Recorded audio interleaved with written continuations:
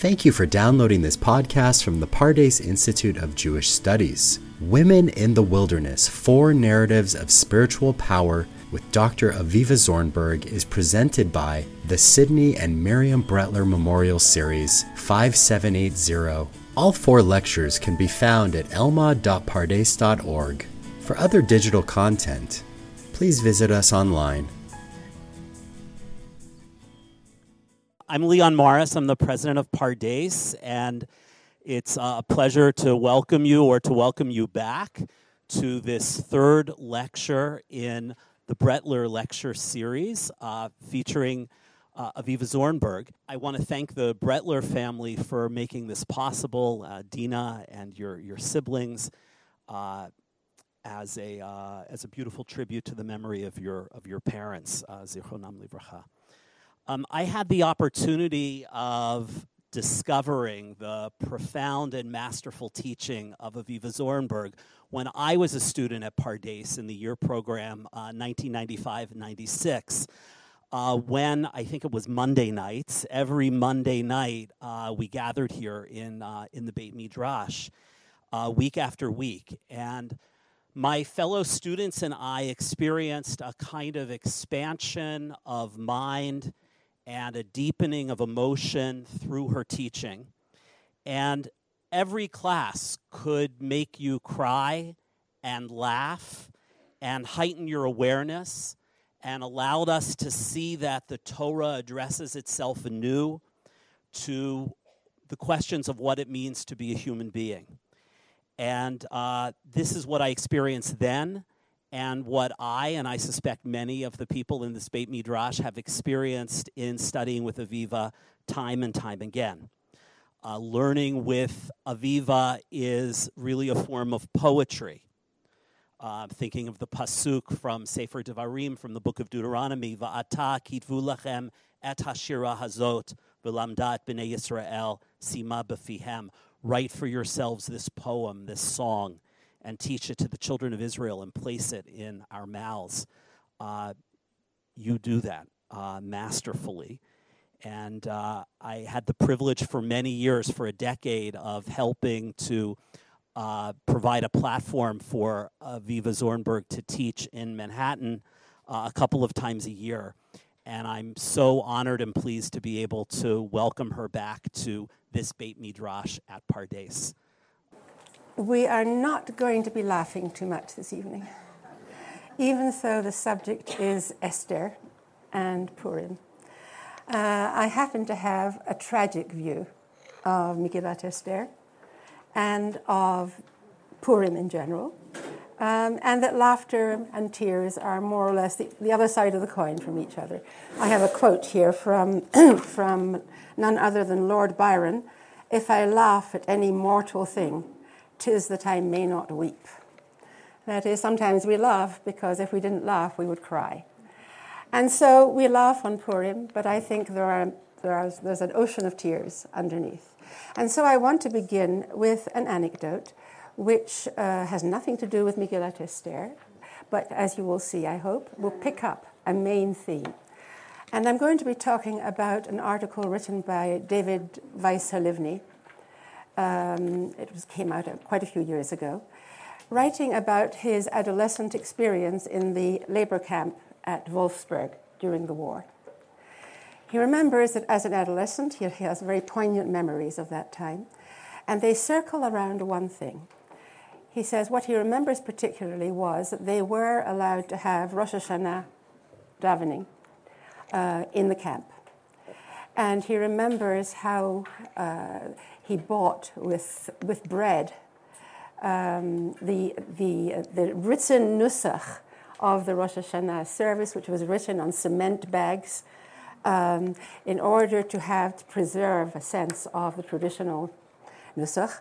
That was the chazan, actually. The chazan who was Satmar chazan, what was his name? Naftali Stern, bought this nusach for bread. And then Weiss-Halivni remembers the one moment that particularly characterized tefillah in Wolfsburg. And that was the moment in the Musaf of Rosh Hashanah when we say, Mloch al kol haolam kulo b'chvodecha. God and God of our fathers, reign over the whole world in your glory. And he remembers the particular passion with which people said that prayer. And obviously the meaning that was exuding from the prayer was that in some way God had let go of the reins, a sense that God is no longer in Malchus, that he is no longer reigning over the world. For whatever reason, for whatever large theological reason, he then goes on to explore why such times occur in history. Times in which, we call it Hester Panim, in which God is no longer at the center of things and God seems in some way to ignore us. And things go on, everything goes on in the world in a decentered and incoherent manner. Who has taken over the reins of power? Right? The devil himself. The devil himself is reigning now, and the passionate prayer on Rosh Hashanah was asking God to take over again. A sense of the distorted center, that the center has gone awry. I called this talk, as you may see, I wrote, Mere Anarchy is Loosed Upon the World. I don't know if you recognize the quote. It's from the Irish poet Yeats, W.B. Yeats. And he has these famous lines, which again I want to put at the beginning of our discussion. Things fall apart, the center cannot hold. Mere anarchy is loosed upon the world. So things fall apart, there's a lack of a center and a sense that there is no king to hold things at the center, which of course in a traditional sense, that was what always held things. The king in the world, the sun in the sky, the lion among the animals, everyone was arranged around that central force. And the idea that in our age, Yeats is writing about this 20th century, there is a sense of things falling apart. And these have become classic lines to describe our reality, a reality that hasn't improved in that sense. And that's the reality that it reminds me, of course, of one of the central traditional perceptions about the Megillah, about Megillat Esther. And that's a question of what's absent in Megillat Esther. Right? There is a very colorful story, an Arabian Nights kind of story. It engages us, but the one thing that's absent is God's name. Right? That's something that you know. So someone noticed that the name of God is missing from the text. But of course, that's not the reason that children are told about this phenomenon of God's name being missing. Clearly, the absence of God's name is meant to suggest something about an incoherence, that there is something about the world that is being described in the Megillah that lacks God. And the question now of looking at where can one see in the story, in the narrative, the lack of God, the sense that all is going well, apparently, and yet nothing is going well. The expression that is used by one of the sages in the Gemara in Chulin to find a kind of place in metaphysics and in history for the heroine Esther. Esther minayin, min haTorah. Where is Esther mentioned in the Torah itself? Now that's, of course, an anachronism. You don't expect to find Esther's name in the Torah. She lived way afterwards. And yet, it's as if looking for some kind of primary indication in the first books of the Torah, where the foundational books, something that suggests that one day there will be an Esther who will be in a situation of an almost unimaginable kind. And the pasuk that's quoted, of course, as some of you may remember, is Haster astir et panai bayom hahu. On that day, looking forward to some very hard day in the future, on a day of a blighted time, on that day, I will indeed hide my face. Haster astir, Esther. So Esther becomes a kind of code name, in a way, for a state of things, for a condition without a center. Yeah. And mere anarchy, mere means sheer in Yeats's language, yes, sheer anarchy. And Esther, of course, is fated to be the queen of this system, of this world, with all its 127 realms, right? It's a proud empire you have in this at the beginning right away, with at its head a man called Ahasuerus, who is sitting on the throne. He's sitting on his throne. And the Midrash immediately says, rather skeptically, he's sitting rather tenuously. The feeling that he doesn't really belong on the throne. He's about to slip off at any moment. And therefore he is driven, because he is so very insecure, because, according to the Midrash again, he doesn't even come from a royal line. He doesn't have any of the foundations of dynasty and a sense of roots in the past. He's therefore driven in his insecurity to try to shore up his power in every way possible. Even to the extent of, and I'm going to be bringing in Midrashim left, right, and center now, without any sense of, what can I say, purity. I'm not going to try to keep to the text itself, because these Midrashim, I think, are shocking and enlightening. So one of the things the Midrash says is that throne he was trying to sit on was actually the throne of King Solomon, Shlomo HaMelech, and that Ahasuerus had been involved in the sack of Jerusalem, that he had taken a role in the Churban of Jerusalem. And when he had been soldiering there in Jerusalem, he had seen this beautiful and extremely significant throne of Shlomo HaMelech, with every detail was symbolic, every detail spoke of true power. And he envied it, and he desired it for himself. And he brought it back, he imported it, back to his country, and therefore any chance he ever had of sitting on it was bound to be somewhat precarious. He really was not made for that throne. But it's a throne whose prestige in some way he hankers for. It's like, I saw a nice throne in Vogue magazine. I think I'll have that. That'll give me a good reputation. Well, that's a little bit too trivial. I think he recognizes the power, somewhere God behind this power, and he wants it for himself. Now, if we think then about Haster Astir, on that day, God said, there will be a hiding of my face. I will indeed hide my face, because of the evil that they have done, that Bnei Israel will have done. That sounds like a punishment. That is, such a terrible time will come as retribution to failure in one way or another by the Jewish people. Weiser-Levny doesn't like that idea, and he sets his whole essay against the idea of punishment, that all the destruction and all the lack of God in the world has nothing to do with an actual penalty against the Jewish people. Therefore, he doesn't like the expression haster panim. He says that is associated with punishment. Well, here I have to beg to disagree with great respect, because I have tremendous admiration, of course, for Weiser-Levny.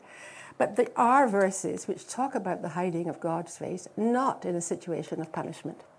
On the contrary, lama panecha tastir, right, in Psalms, Psalm 44.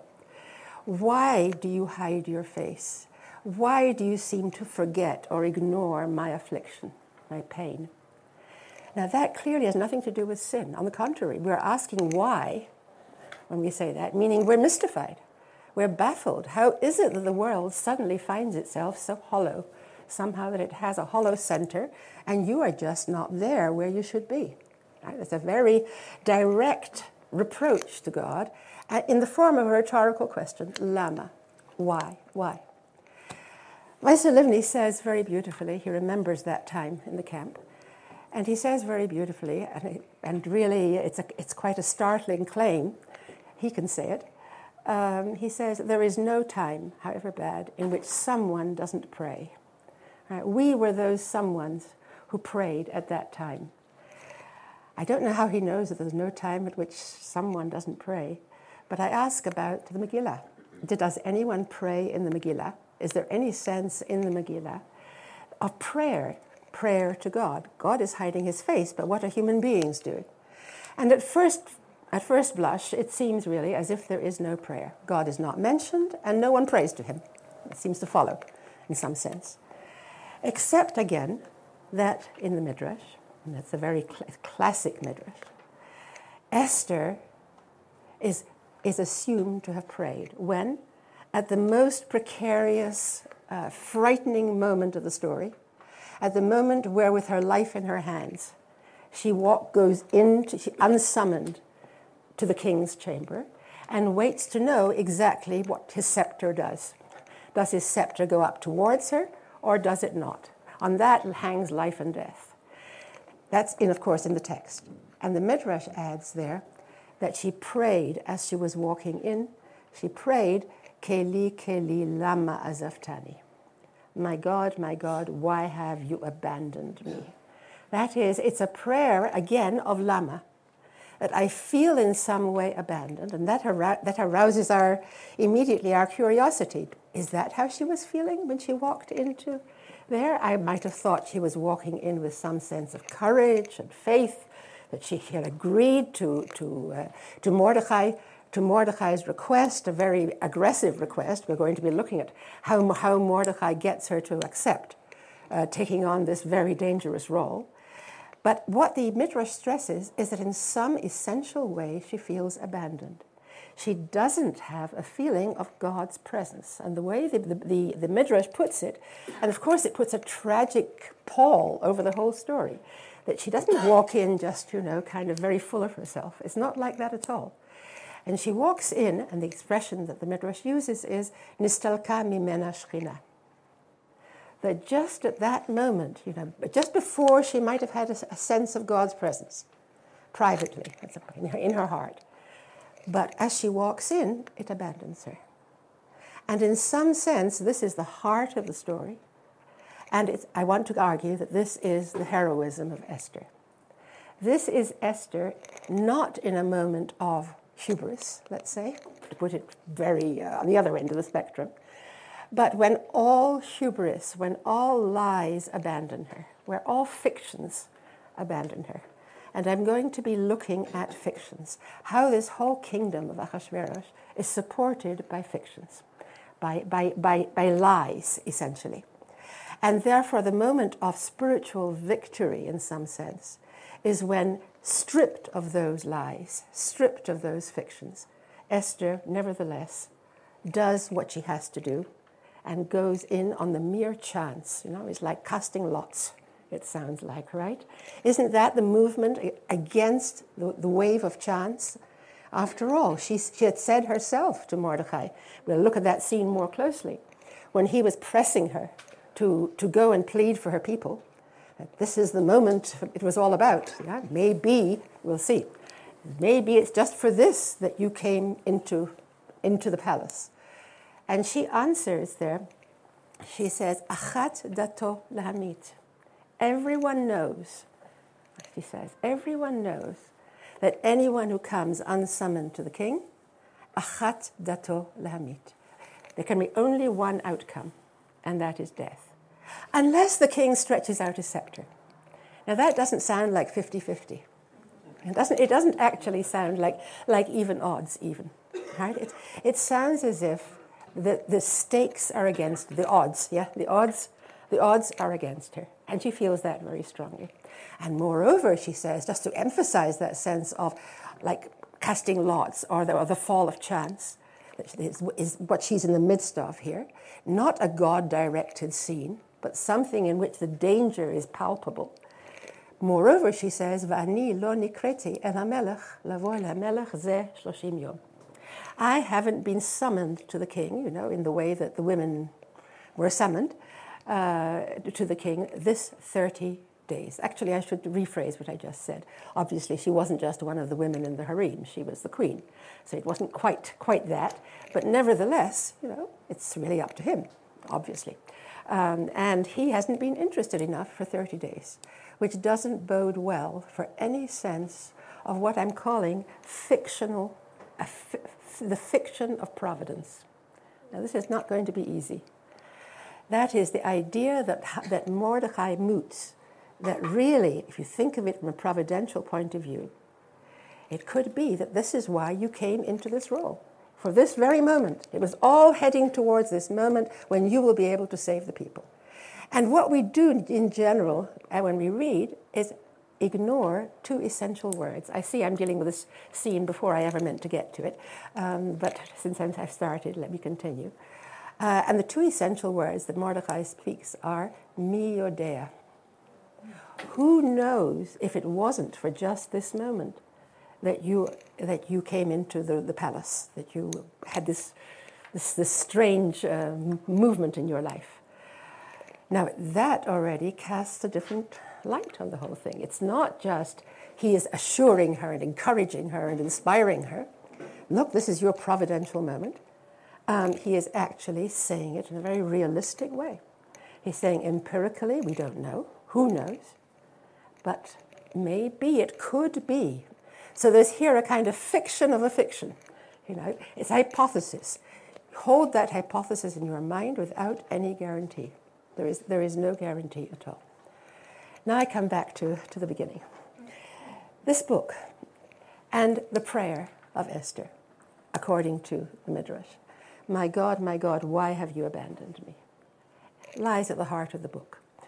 What can we say then, excuse me, about, let's look at your source page. What can we say about the classic passage from the Rambam, right? We're changing gear now, and we're looking at law now. What will be the law of the Megillah and of the story of Purim and the celebration of Purim itself in the times of the Mashiach? It's a kind of impractical question for the time being. But what will we still observe Purim in the time of the Mashiach, in Messianic times? And this is set against a challenging statement that all the other, number one on your page, Rambam is citing the Gemara in Sanhedrin, all the books of the prophets and all the scriptures, that is 2/3 of Tanakh, everything but the Torah itself, atidin libatel limot HaMashiach, will no longer be in currency, will no longer be relevant, libatel, how to translate batel, will somehow no longer be valid. I would like to translate it, will have lost their vitality in the times of Mashiach. That is, most of Tanakh, everything except the Torah, will basically no longer be read as if it's really about us when it comes to the times of the Mashiach. In some way, it'll become outdated, except for Megillat Esther and the books of the Torah. And suddenly you have this strange exception. This, of all books, which doesn't have God's name in it, will be a survivor into the times of Mashiach. And we'll still keep reading it. The Raavad at the end here comments on this idea of certain books being out and certain books being in, which is all very strange. And he'll say it really refers to whether the books will still be read, these texts will still be read in synagogue, in public, if they will be part of the ritual. And no selections from the other books will still be read, but only Megillat Esther and the 5 books of Moses. The 5 books of Moses, I understand, but Megillat Esther, and it's a puzzling statement that has had a lot of ink spilt over it. It's something that Darshanim love to address. What is it about this book, especially in terms of what we just said? The book in which God is absent in a meaningful sense. From here, I want to look at a very different text. Have a look at number 2, the Sfat Emet. He also says something challenging in a different mode. This Sfat Emet is a great Hasidic commentary on the Torah and by the way, on other books as well. He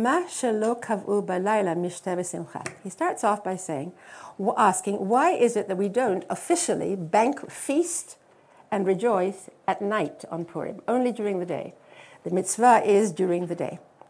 The answer is, ki ha'asiyah ba'achar haschira, because the performance of the mitzvot of feasting and rejoicing can only come after you have read the text. The public reading of the text has to come first, and then you can rejoice. Now, this is purely legally.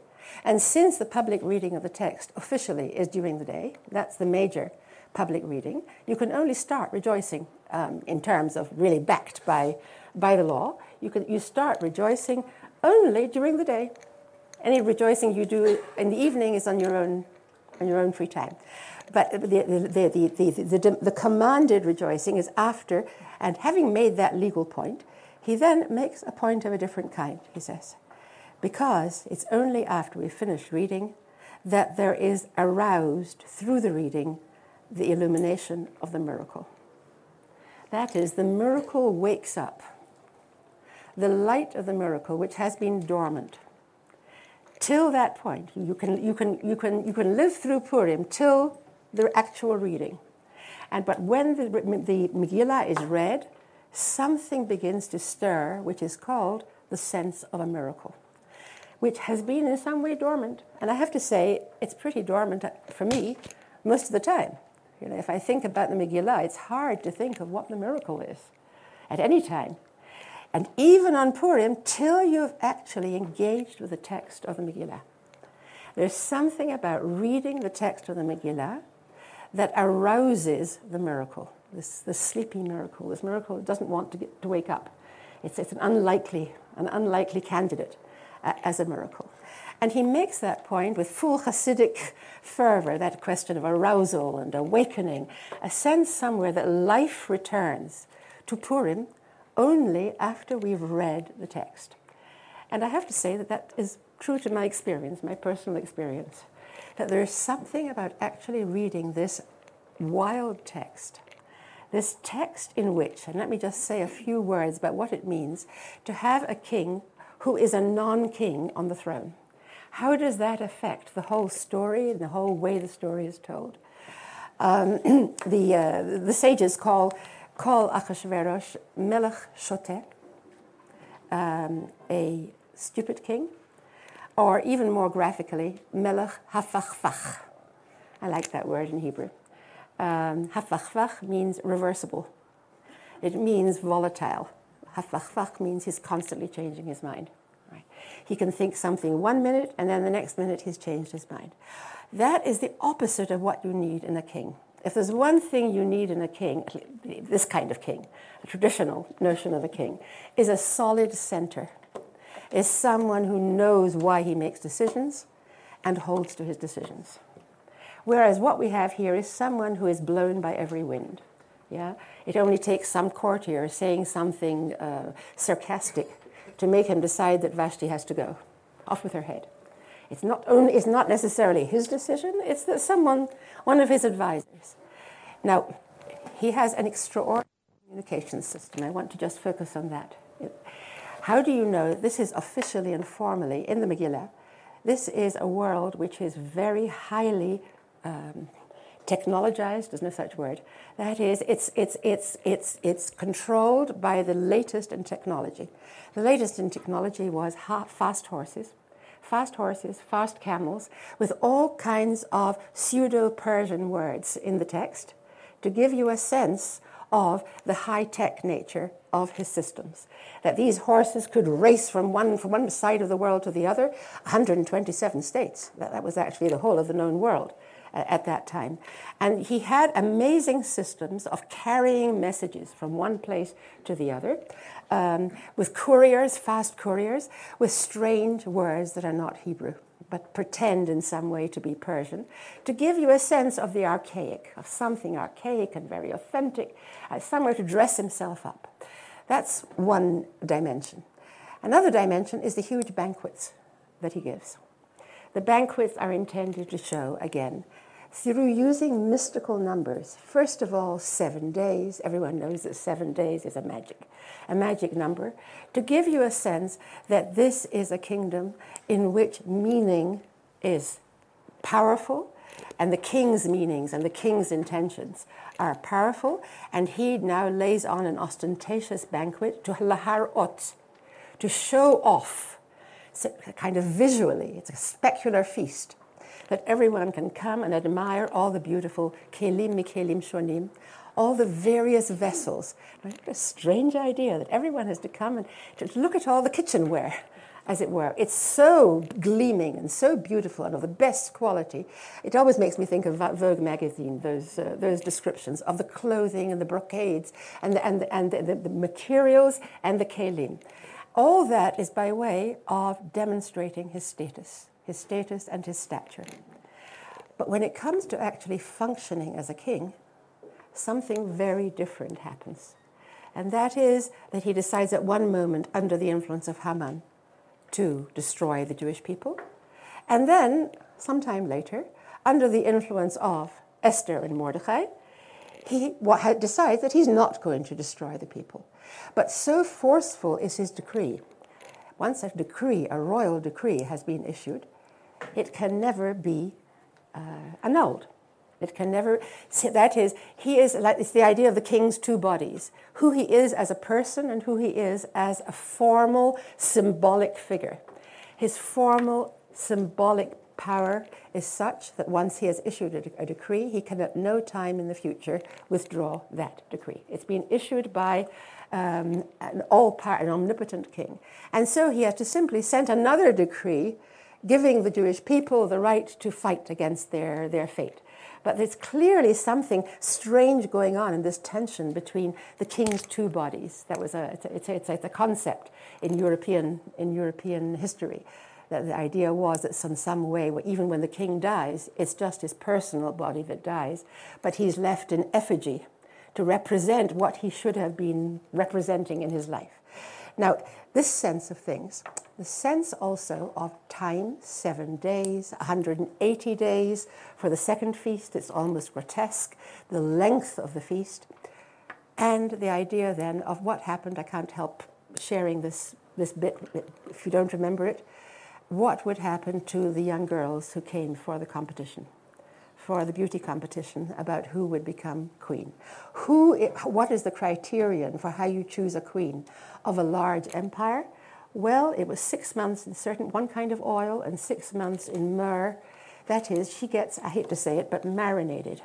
Each woman gets marinated. 6 months in one dressing and 6 months in another dressing. And after that, she can go to the king for her audition. Now, the sense of a year with this kind of preparation for one night, a year against one night, and something is wrong here.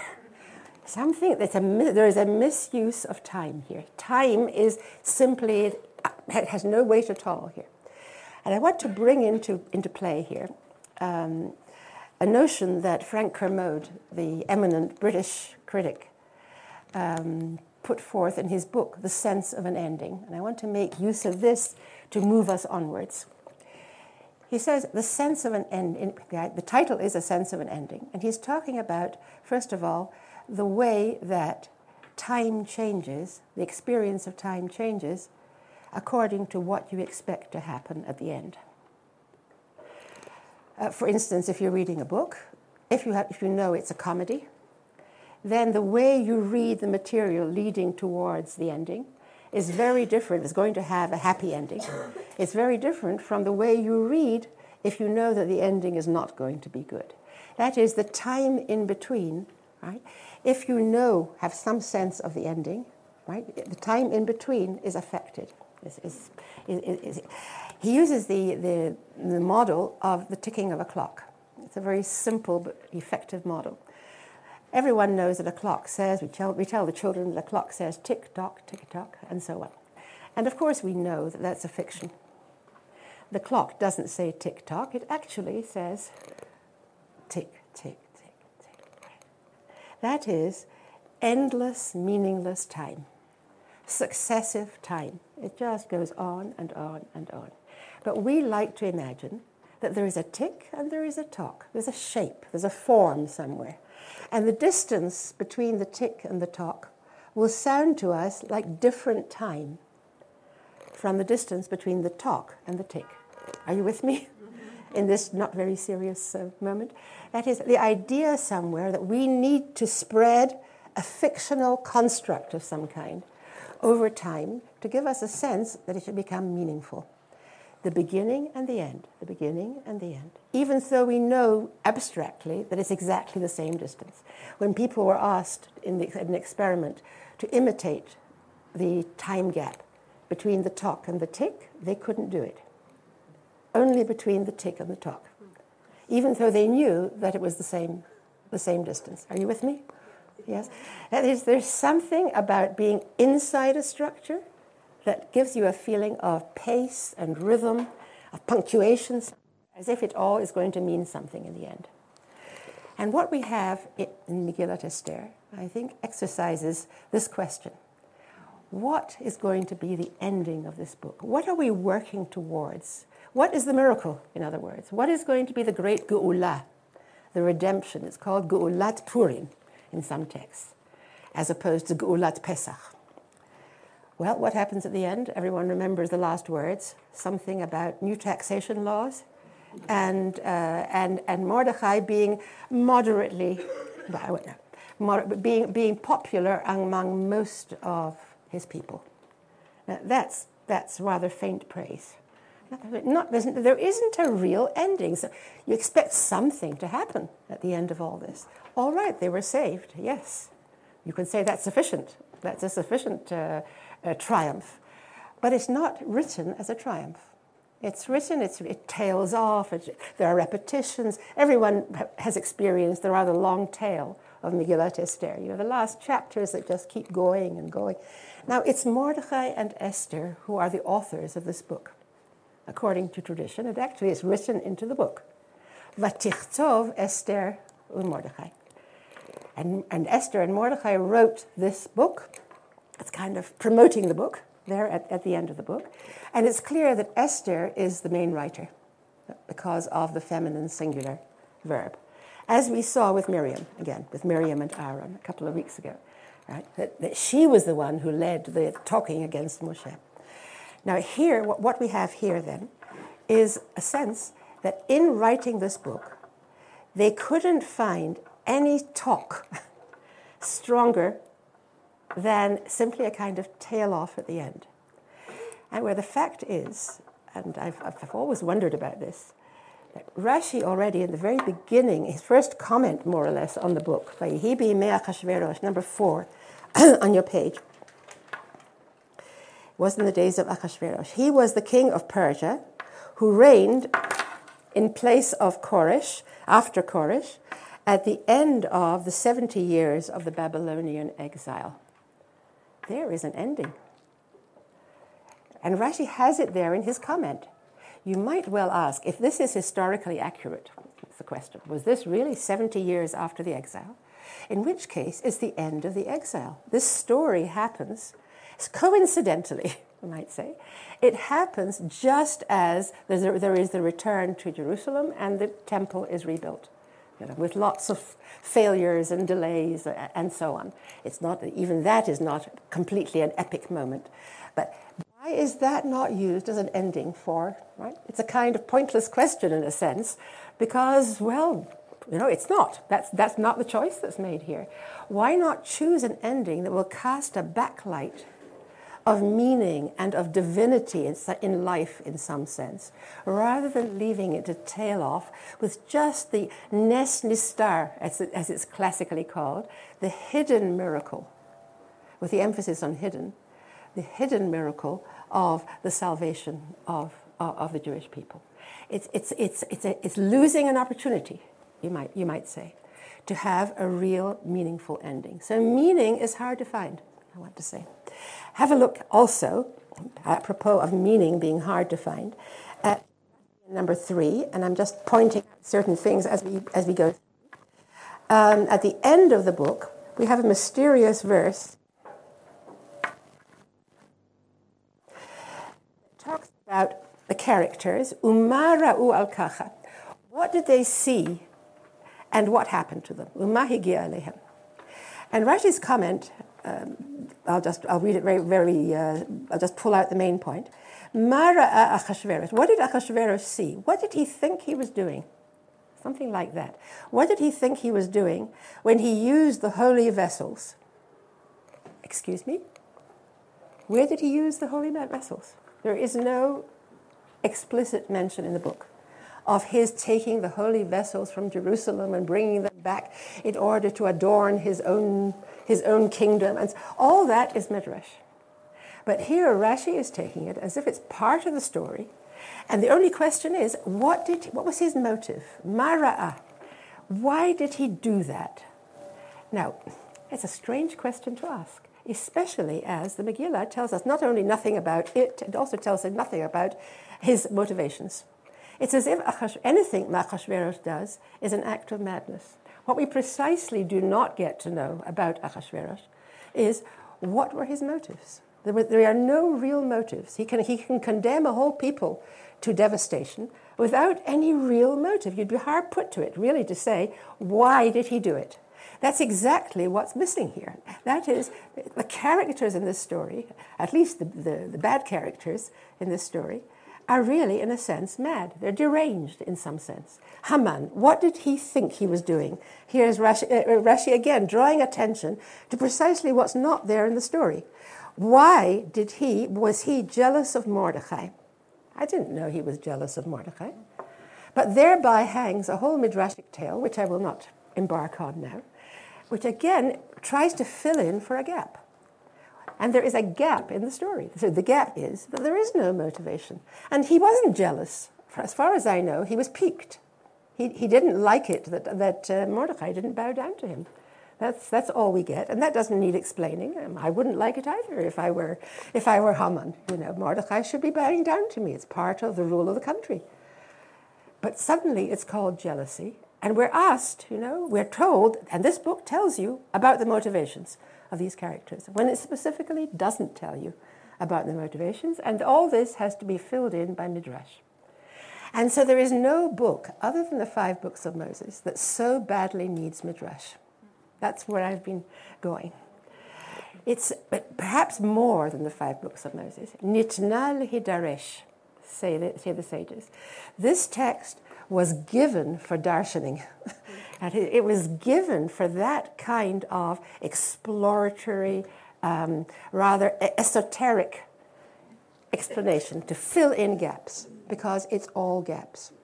This book is a mad book. It's a book that with arbitrary decisions and arbitrary likes and dislikes and hatreds and executions and marriages, and it's lacking in meaning on any level at all. And I think that's one of the reasons that some people devoutly dislike this text. I have to say I don't, because I'm very involved in the world of Midrash. And in some way it really gets me going. That reading this book in some way opens up the wells of Midrash, the wells of the meaning you can come to if you are good at responding to hints. And that's really, we're getting closer to the heart of what I have to say. Let's have a look now at number 5 on your page. What I want to be suggesting now is that in this book, in which there is no clear ending and there's no clear purpose to anything that happens here, the villains of the story, Achashverosh and Haman, are actually lustful, I would almost say, for meaning, for providential meaning. They want reassurance that they are backed by the gods, that they are backed in some way by the powers that be. For instance, have a look at number 5. Why does Haman cast lots? What's the idea of casting lots to find out when the destruction should be? We might think pure chance. But when the lot fell in the month of Adar, Haman rejoiced with a very great joy. Samach simcha gedola. What's he so extremely happy about? Nafal lipor beyerach shemet bo Moshe. He has got a very canny eye for meaning. Adar, that's when Moshe, their hero, the hero of the Jewish people, that's when he died. That's a good omen for me. In other words, what he's interested in is not the fall of the dice. It's not the excitement of not knowing at all what the day will be. What he's looking for is powerful reassurance. He wants to draw into his life the reassurance of signs and wonders and portents and other coincidences. Oh, it's in the month of Adar. That's good for me and bad for them. I must be in some way in tune with the gods, with whoever is in charge of the world. And that's what makes him happy. And the sages have a little laugh at him. This is a kind of quiet smile at the expense of Haman, who didn't know that on the 7th of Adar, Moshe did die, but on the 7th of Adar, he was also born. Now, there's that little laugh, yes? In other words, it's not a hilarious joke, but it does give you a little sense of what? That the sages are not enamored of this whole way of thinking, it seems to me. They're not looking for portents. Of course, they could simply be saying, there is a good portent here as well as a bad one. Right? The same day he was born, and therefore, he shouldn't be so sure of himself. But I think essentially, since it's the same day, what the sages are saying is, it's Narishkeit. How do we say that in English? It's stupidity. The whole thing, to look for portents in that way. Is it a good day for me? Is it a bad day for me? On the whole, the sages were not in favor of that. There are some exceptions. There are things one could point to. The third day of the week is a good day to get married. There is quite a tradition, kitov, and so on. Nevertheless, in general, they do say scathing things about this way of thinking, which is in a way of trying to insure yourself against luck. It's a way of saying, I want my life to be immune from luck. I'm going to fortify myself with whatever fictions I can find to make me feel I'm on solid ground, precisely because I know I'm not. And I don't want to acknowledge that. So we have here a kind of laughter at Haman here. And Achashverosh, if I can just put it like that, who for 7 days, which is a meaningful number, he's celebrating to a climax. The closure of his feast, which was supposed to really make his statement, is spoiled by Vashti. Have you ever thought of it that way? That when she refuses to make her grand entrance without her royal clothes on, with her royal clothes on, I don't know exactly how you've learned to read this, either she refuses to come altogether, or she refuses to come as the king scandalously demands of her, and that is without her clothes at all. I don't know if you've heard that one. Whatever it is, she spoils his fun. He was creating a meaningful event with the queen, who is a dynast, who has dynasty behind her, coming to be a kind of accessory to his glory, and she spoils it by refusing to cooperate. And that's enough to execute her for, because she has spoiled his meaningful season, his season of significance. And then we come to the heroes. What do they think about meaning and about providential endings, about God looking after us? The idea that somewhere one can find indications that will reassure one, absolutely, that God is with us in a time of trouble. And I come in here to the beginning of chapter 2. This is after Esther. It's the middle of chapter 2, Perek Bet Pasuk Yud Aleph. This is when Esther has already been taken into the king's palace. Vatilakach Esther. In case I remember as a child, we used to play Esther with great excitement about the glory that Esther enters into, and the dress-ups and all that. Now I find much evidence in the text that when Esther is taken, it's a day of woe for Esther. This is not her achieving her heart's desire. She is taken into the king's palace. And what does Mordechai, her uncle, do?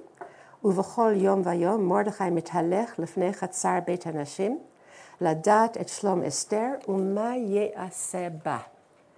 To know. He wants to know for sure. Right? There's the word ladat. It's going to be important. He wants to know, but what does he want to know? The welfare of Esther. He wants to know how she is. And what will be done with her. Not to her, but using her in some sense. What will be done through her. And here you have on your page in number 6, a very striking midrash that starts, the first sentence or so is missing. I'll read it. Mordechai was one of 4 righteous men who were given a remez, who were given a hint, and chashu. Chashu means they responded to the hint.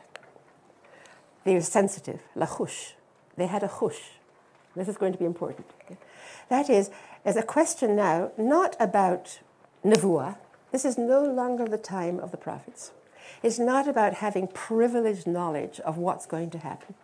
Instead, Mordechai is one of 4 righteous people, and there are others who don't have this sense. Right? There's a whole list, the list there. 4 who did and 3 who didn't. The other 3 were also given a hint, and they didn't get it. But Mordechai is praised here that he was given a hint, an indication of some kind, and he got it. He was sensitive to it. What's the story here? He was walking around there in the Queen's courtyard day by day. What was he saying? Is it possible that this righteous woman should be married to this Arel? I can't translate it literally. To this down and out, to this. What did I say? Give me an expression. A goy. All right, let's have that. But it's not just that he's a goy. Arel is it's a term of not thinking very much of the person. Ella, he's married to this disgusting person. Ella she'atid davar gadol liyot al Yisrael she'atidin lehinatzel al yadeha. Such terrible things, such absurd things can't happen unless in the end she is going to be used to save her people.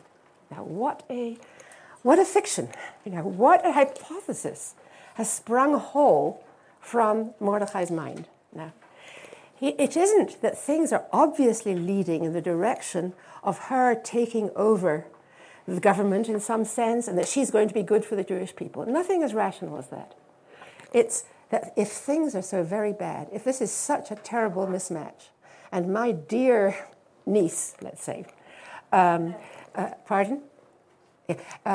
got herself into such a terrible situation, married to that person, the only reason it can be happening is if she is in some way going to be used providentially for the sake of her people. That is, in some sense, there's a deep in Mordechai himself. There is some sense. I don't think the sages even call it Ruach HaKodesh. It's not an inspiration. It's just a sense of things. If things are really bad, then somehow there has to be some purpose. And he holds tight to that idea. But notice, it's not that he's trying to find out ahead of time so that he feels better. It's actually simply a recognition of how terrible things are. If things are so grotesque, then there must, at some point, the reason why it happened must appear. And so he's haunting the courtyard there in case there is some news. That is, the one thing he hasn't got is a prophecy. He doesn't know what's going to happen. And that's really the big difference, for instance, between Mordechai and Miriam. Do you remember a couple of weeks ago, we read about Miriam who waits from afar to watch over her baby brother in the river, and to find out l'de'ah ma ye'aseh lo, to find out what will be done to him. And there the sages read it as Miriam having had a prophetic inspiration from God, and because of that, persuading her parents to reunite after they separated so that Moshe could be born, and so that then afterwards, when in fact the babies have to be put in the river, and things look very bad. The midrash is there on your page in the next passage. Right? Her father at first is very approving of her for announcing such a happy moment, the birth of the baby, and the house is full of light. And then afterwards, he gives her a little slap on the head, and he says, "What happened to your prophecy now?"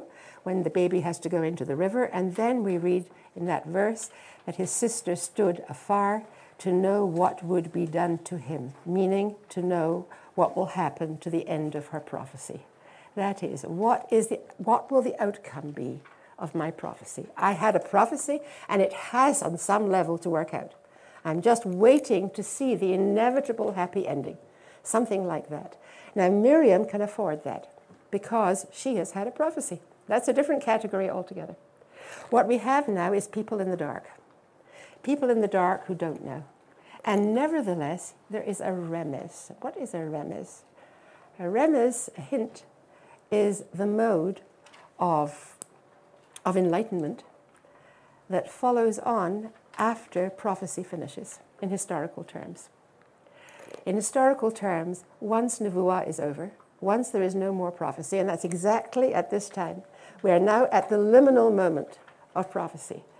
In one list in the Talmud, Esther is actually listed as the last of the prophetesses, even though she doesn't receive any prophecy at all.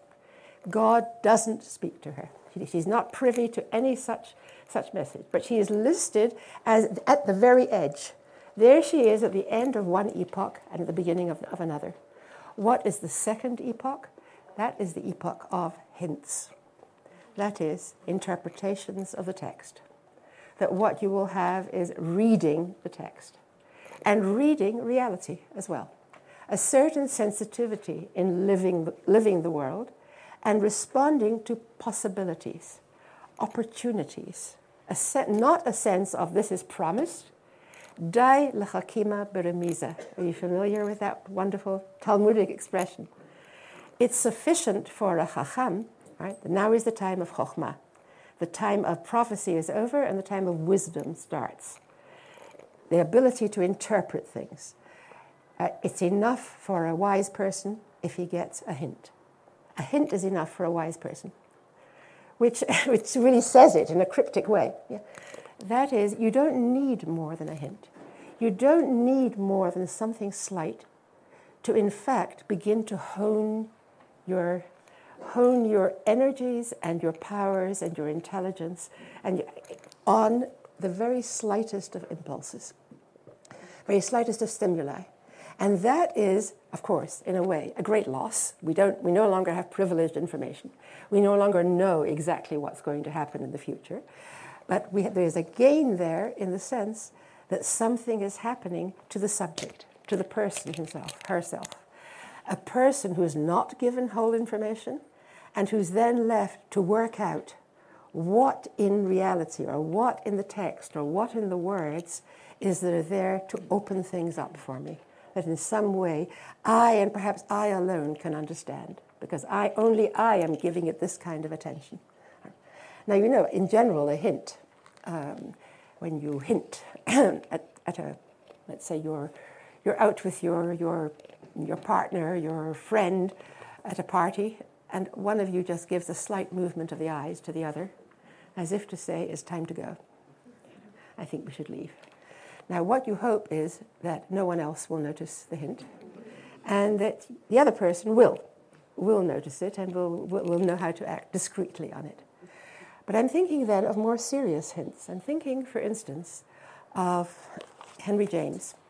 Henry James, the British novelist, writes on more than one occasion of how his stories began with a mere germ, the slightest stimulus from the world. Someone at a dinner table telling him a story that somehow just flicked him into life. Just in one moment, something about that story. And it's not as if he imports the whole story into his plan. It's just something about it. And he puts it like this. He has a very vivid way of the imagery he uses. He talks about a germ that gets caught in a web of the unconscious mind, like a huge spider web. I can't read my own writing, unfortunately. The huge spider web catches every airborne particle in its tissue and takes to itself the faintest hints of life. Takes to itself the faintest hints of life. Keats writes very similarly, also using the spider web and the sense that it doesn't take much. Too much would be too much. I wouldn't want to have to digest, a ready-made plot, but just something that gets me going.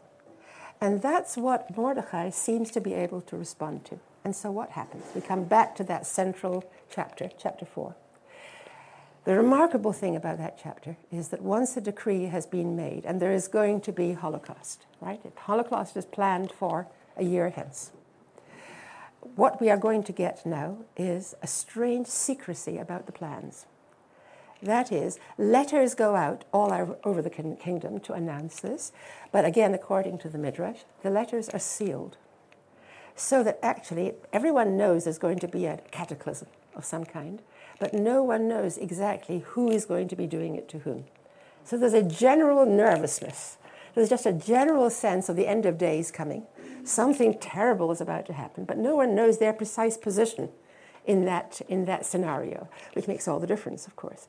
Now, in this situation, V'ha'ir Shushan Navocha. So everyone is thrown into bafflement and confusion and not knowingness. Then what does Mordecai do? I'm going to tell the story a little slowly now. He dresses in sackcloth and ashes. And he walks around in the city, and he comes to the palace where Esther is. He can't enter the palace because he's in sackcloth, and no one can enter the palace dressed like that. The queen hears from her girls that he's out there, and vatitzchalchal hamalka, and she is deeply agitated, right? She's shaken, vatitzchalchal, which again, the Midrash takes very seriously. It takes that root, chalul, seriously, and says chalulim, chalulim. Either she has a miscarriage, that is, everything opens up suddenly inside her. It's a kind of physical, it's a body reaction, a sense of terror, a sense of something very important about to be announced, and either that or various physical possibilities. In other words, the body is full of openings, is full of vulnerabilities, of things that can open up too far, and at that there's a catastrophe of some kind in her body.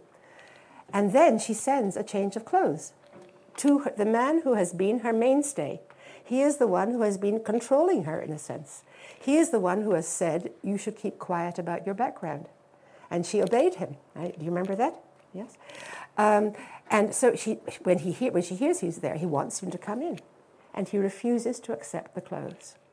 Now, you might say he refuses simply because he's mourning and he wants to keep that clear, that there's nothing can mitigate his mourning. But it occurs to me, and I'm rather convinced of it myself, that really he refuses to accept the clothing because he wants to conduct the conversation with Esther at a distance.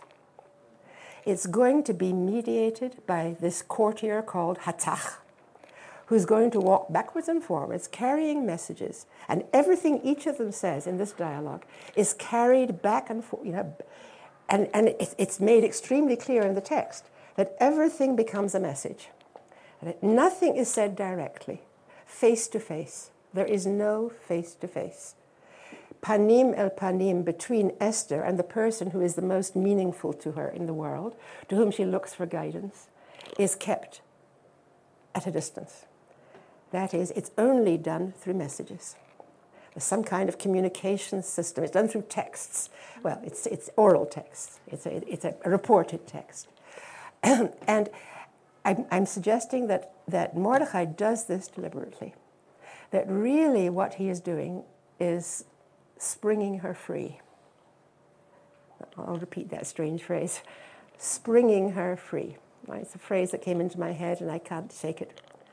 That is, from being attached to him, she is going to find her own freedom. Now, she is the one who is going to make the decision, not under the influence of Mordecai's presence, with Mordecai there helping her along. And in fact, Mordecai, the messages he sends are really rather aggressive. They are anything but inspiring, anything but helpful. Shall I just read a little bit of it, just to give you the flavor if you don't remember right away?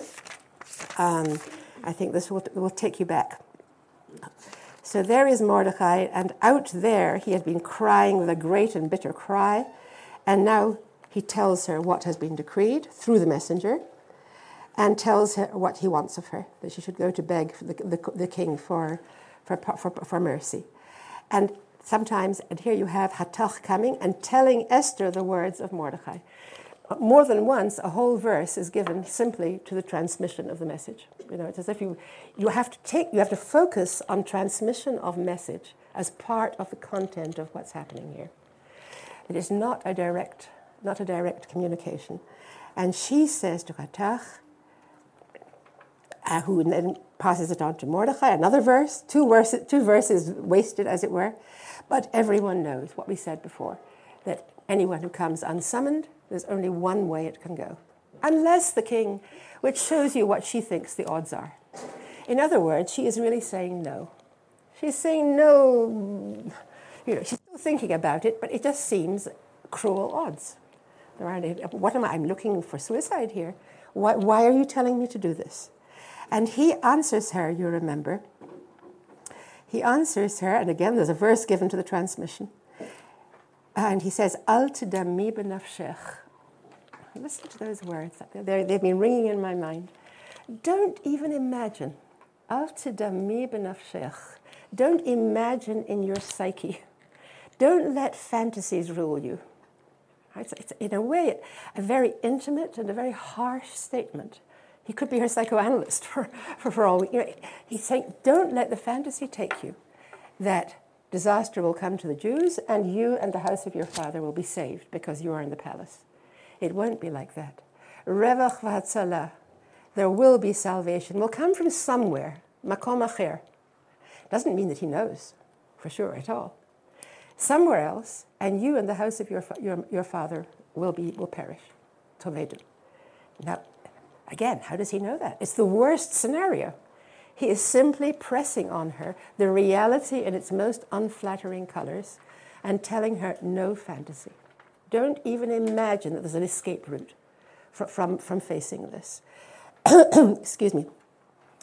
And mi yodea, and who knows, maybe it was for just such a moment, a crisis, that the whole story happened. Now, the whole of the Megillah. This, by the way, is the 12th year of the king's reign. Have you been? Do you remember the chronology? The story begins in the 3rd year of his reign.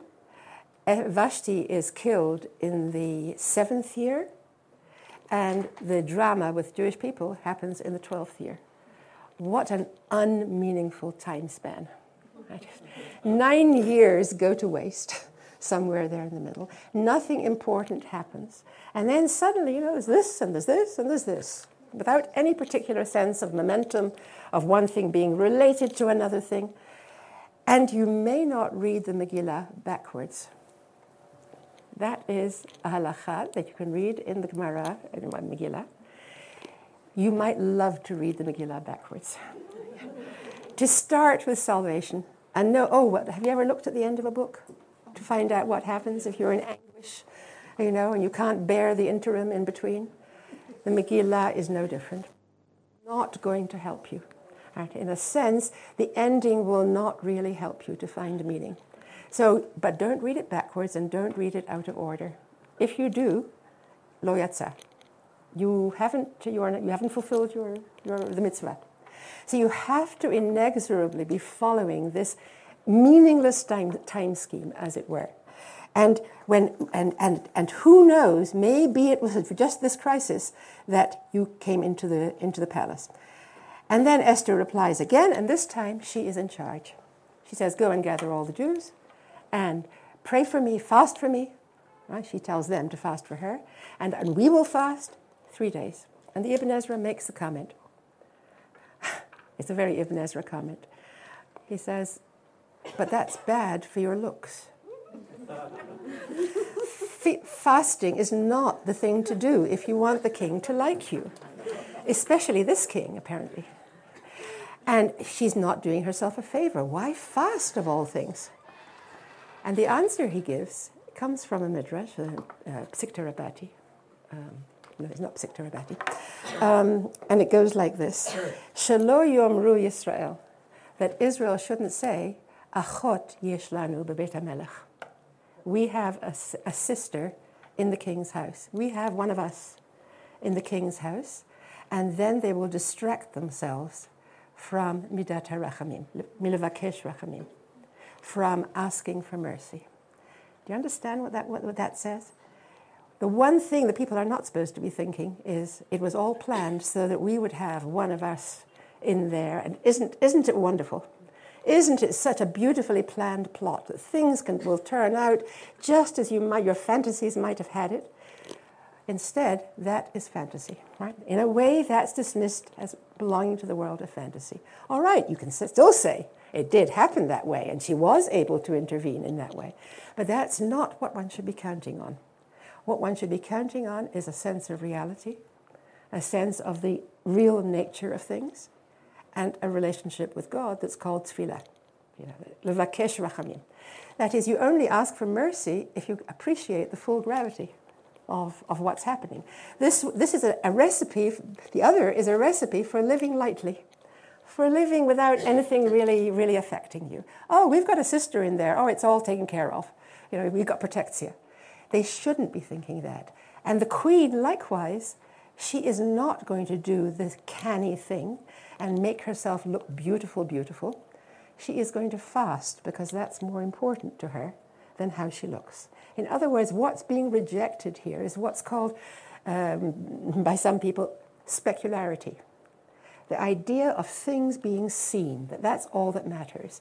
That two faces look at each other, and that's how communication takes place. I am convinced by the powerful presence of the other person.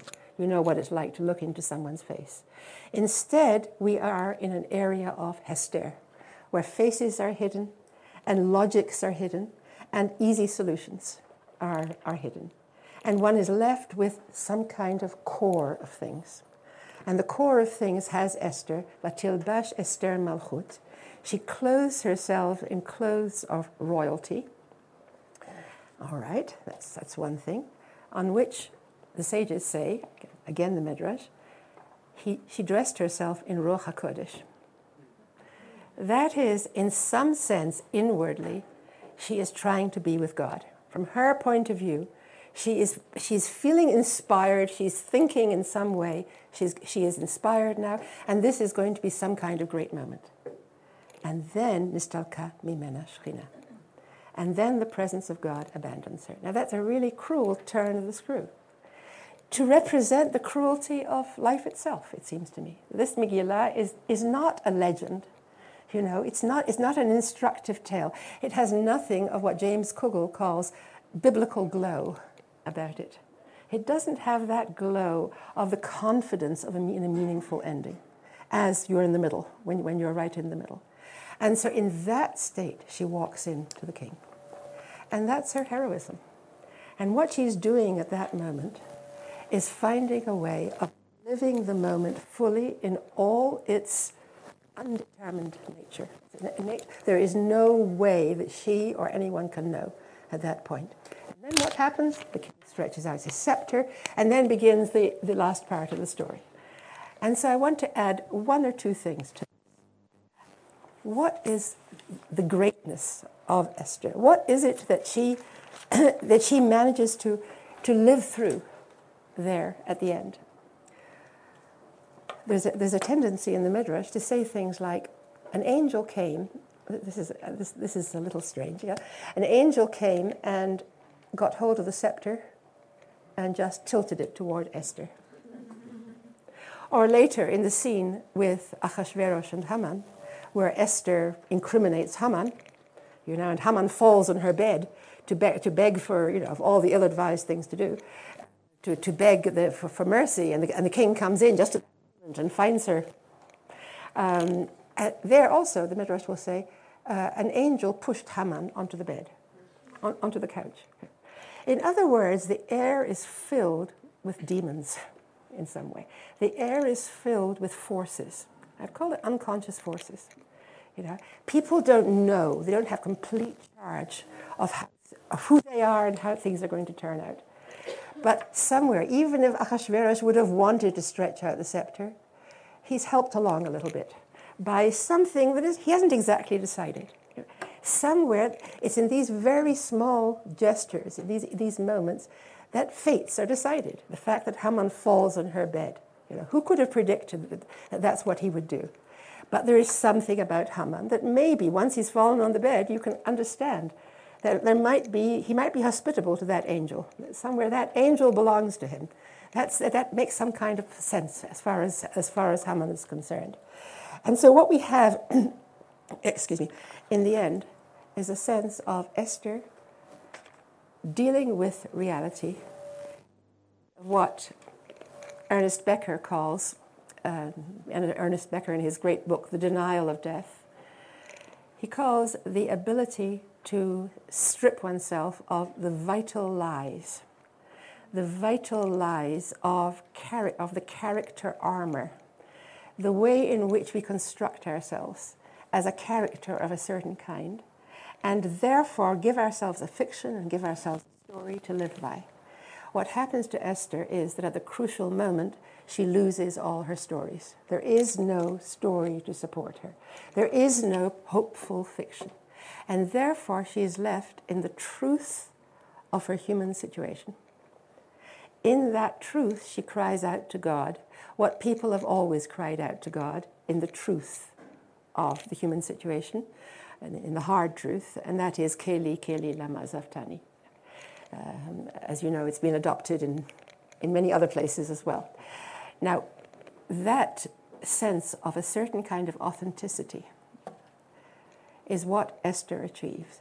Her self, her subjectivity, becomes quite different through this event than what it was when she was Mordecai's niece, who was just taken into the palace without any kind of spiritual or intellectual preparation for what would face her. And suddenly she is schooled, what does Kierkegaard say? Schooled in the school of dread. I know that doesn't sound very cheerful, but there is such a thing. Schooled in the school of dread, which paradoxically opens up possibilities. That once you've hit that place, then there is a kind of opening up of possibilities of a different kind. You're no longer wearing false armor. You're no longer, if I could find the expression, it talks about breaking the bounds of a merely cultural heroism, shedding the character armor, the character lie, and acknowledging creatureliness. There's no prayer like the prayer of a broken heart.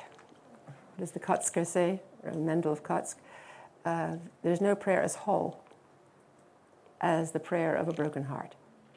Now, the idea of brokenness as representing some kind of honesty and some kind of wholeness.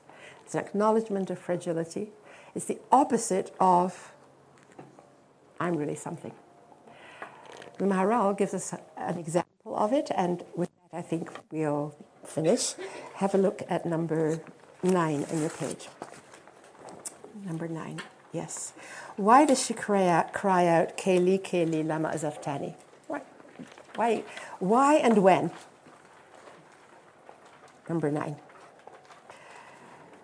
So the Maharal in Or Hadash says, on the first day, right, she fasted for 3 days.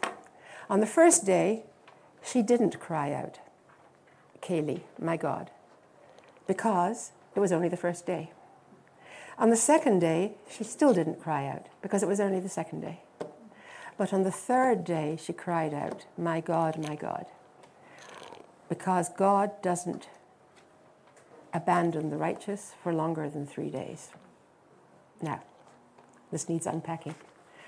Right? There's a principle based on stories in the Torah and Tanakh, about how suffering lasts maximum of 3 days. Yes, when Sarah, for instance, is kidnapped, by Avimelech, by Paro, I don't remember Avimelech. Yeah, she is there for 3 days. So there's a 3-day maximum. It's meaningful time. That's the way it is in the Bible. And at first, Esther thinks she still belongs to that model of meaningful time. And therefore, she doesn't have to cry out in despair to God. She's still living with that fiction, as it were. 1 day, 2 days, but 3 days, she's gone out of that fiction. She's now stepped out of the fiction, and she's no longer protected by it. And in that state, she cries out, and it's at that moment that her creatureliness comes to the fore. Who she is in the presence of God. and she cries out to God. Similarly, similar midrash that the Maharal pays attention to, she cries to God and she says, the order of the world, Sidro Shel Olam, has changed in my lifetime. In my lifetime, everything has changed. I'm right at the border here. Up to now, look what happened. Sarah was 3 days, was a short time in the house of Avimelech, let's say, yes, of Avimelech, and she was saved. You saved her right away. You didn't let her suffer. And I've been all these years. It's a different way of cutting the story. I've been all these years living with this person. Where have you been all this time? In other words, it's not just a personal cry to God. It's a cry to God of people who live in the age we live in. That's when our age began. That was the crack. That was the end of the time. And strangely, she is called the last prophetess, in that list anyway. She's the last prophetess because she has some of the marks of someone who is trying to detect in reality the presence of God. But she's already over the line. She's over the line, and she marks that position by crying out to God. Lama azaftani. My God, right? It's a way of saying, I'm related to you, you're my God. It's not an abstraction. You're my God, so why have you left me here? Why have you left me high and dry? And that's a dark moment. Let me just have a quick glance with you at Rav Hutner. It won't take us long. Number 10. He wants to make the point that Purim is always just before Pesach. A month, even in a leap year. In a leap year, it'll be in Adar Sheni. So that there's not more than a month between the two, so that we think of Purim and Pesach as a set. And then he has this wonderful sentence. He says, to recognize, he says there are two Anochis. One in the redemption of Pesach, Anochi Hashem Elokecha, Asher Hotziticha mi'eretz Mitzrayim. I am the Lord your God who brought you out of the land of Egypt. That's one Anochi of God. The other Anochi of God is, as we've seen, Anochi Haster Astiret Panai. I will indeed hide my face. And the two are kept together so that we are aware of the difference between the two. And he uses an image then of someone who on a very dark night is asked to identify someone else, his friend. The obvious thing to do is to get a candle or some kind of device, a torch, and use the flickering shadows, the compromised light, to try to identify the face of the other person. The other strategy would be to acknowledge that it's dark and not play with candles, but to teach oneself, that's how he puts it, to teach oneself to acquire a new talent. Kisharon chadash, chush acher, another sensibility, which would be the sensibility of listening to the person's voice. Not trying to mess around with light in the dark, which won't, it'll be a very incomplete kind of revelation, but actually to accept the conditions and try to find a way of evolving one's own subjectivity so that one is more sensitive to what can be known about the other person in the dark. So that when the end of days comes and the revelations will be stronger 70 times the light of the sun, he says, that's when we drop all the other festivals and all the other miracle stories, because who needs those little miracle stories in view of that great revelation at the end of days, times of the Messiah? But what will not cease will be what is suggested in the Purim story, which is a new sensibility. It's a new way of being. Anochi haster astiret panai. The visual will be gone, however you understand that, and instead one will open one's ears. We'll open our ears to things that you can either hear or not hear, depending on how good both your hearing and your meaning making is. And he calls this the acquisition of an alternative sense, as if that's really what we've gained through what began with the Purim story, which is life in Galut, life in a decentered and alienated existence in which God is not easily to be found anywhere holding the reins of power. What we are left with then is the sensibility and the subjectivity that has educated itself, has evolved in some way to be sensitive to the signs of God, to the sounds of God, in life as well as in text. And therefore, at the end of days, the times of the Messiah, we will forever, in a way, want to keep those memories with us, because that's how we grew to become what we were to become as a result of this experience. Thank you. Thank you for downloading this podcast from the Pardes Institute of Jewish Studies. Pardes Live in miniseries featuring Dr. Avivah Zornberg is presented by the Sidney and Miriam Brettler Memorial Series 5780, Women in the Wilderness, 4 Narratives of Spiritual Power. For more digital content, please visit elmad.pardes.org.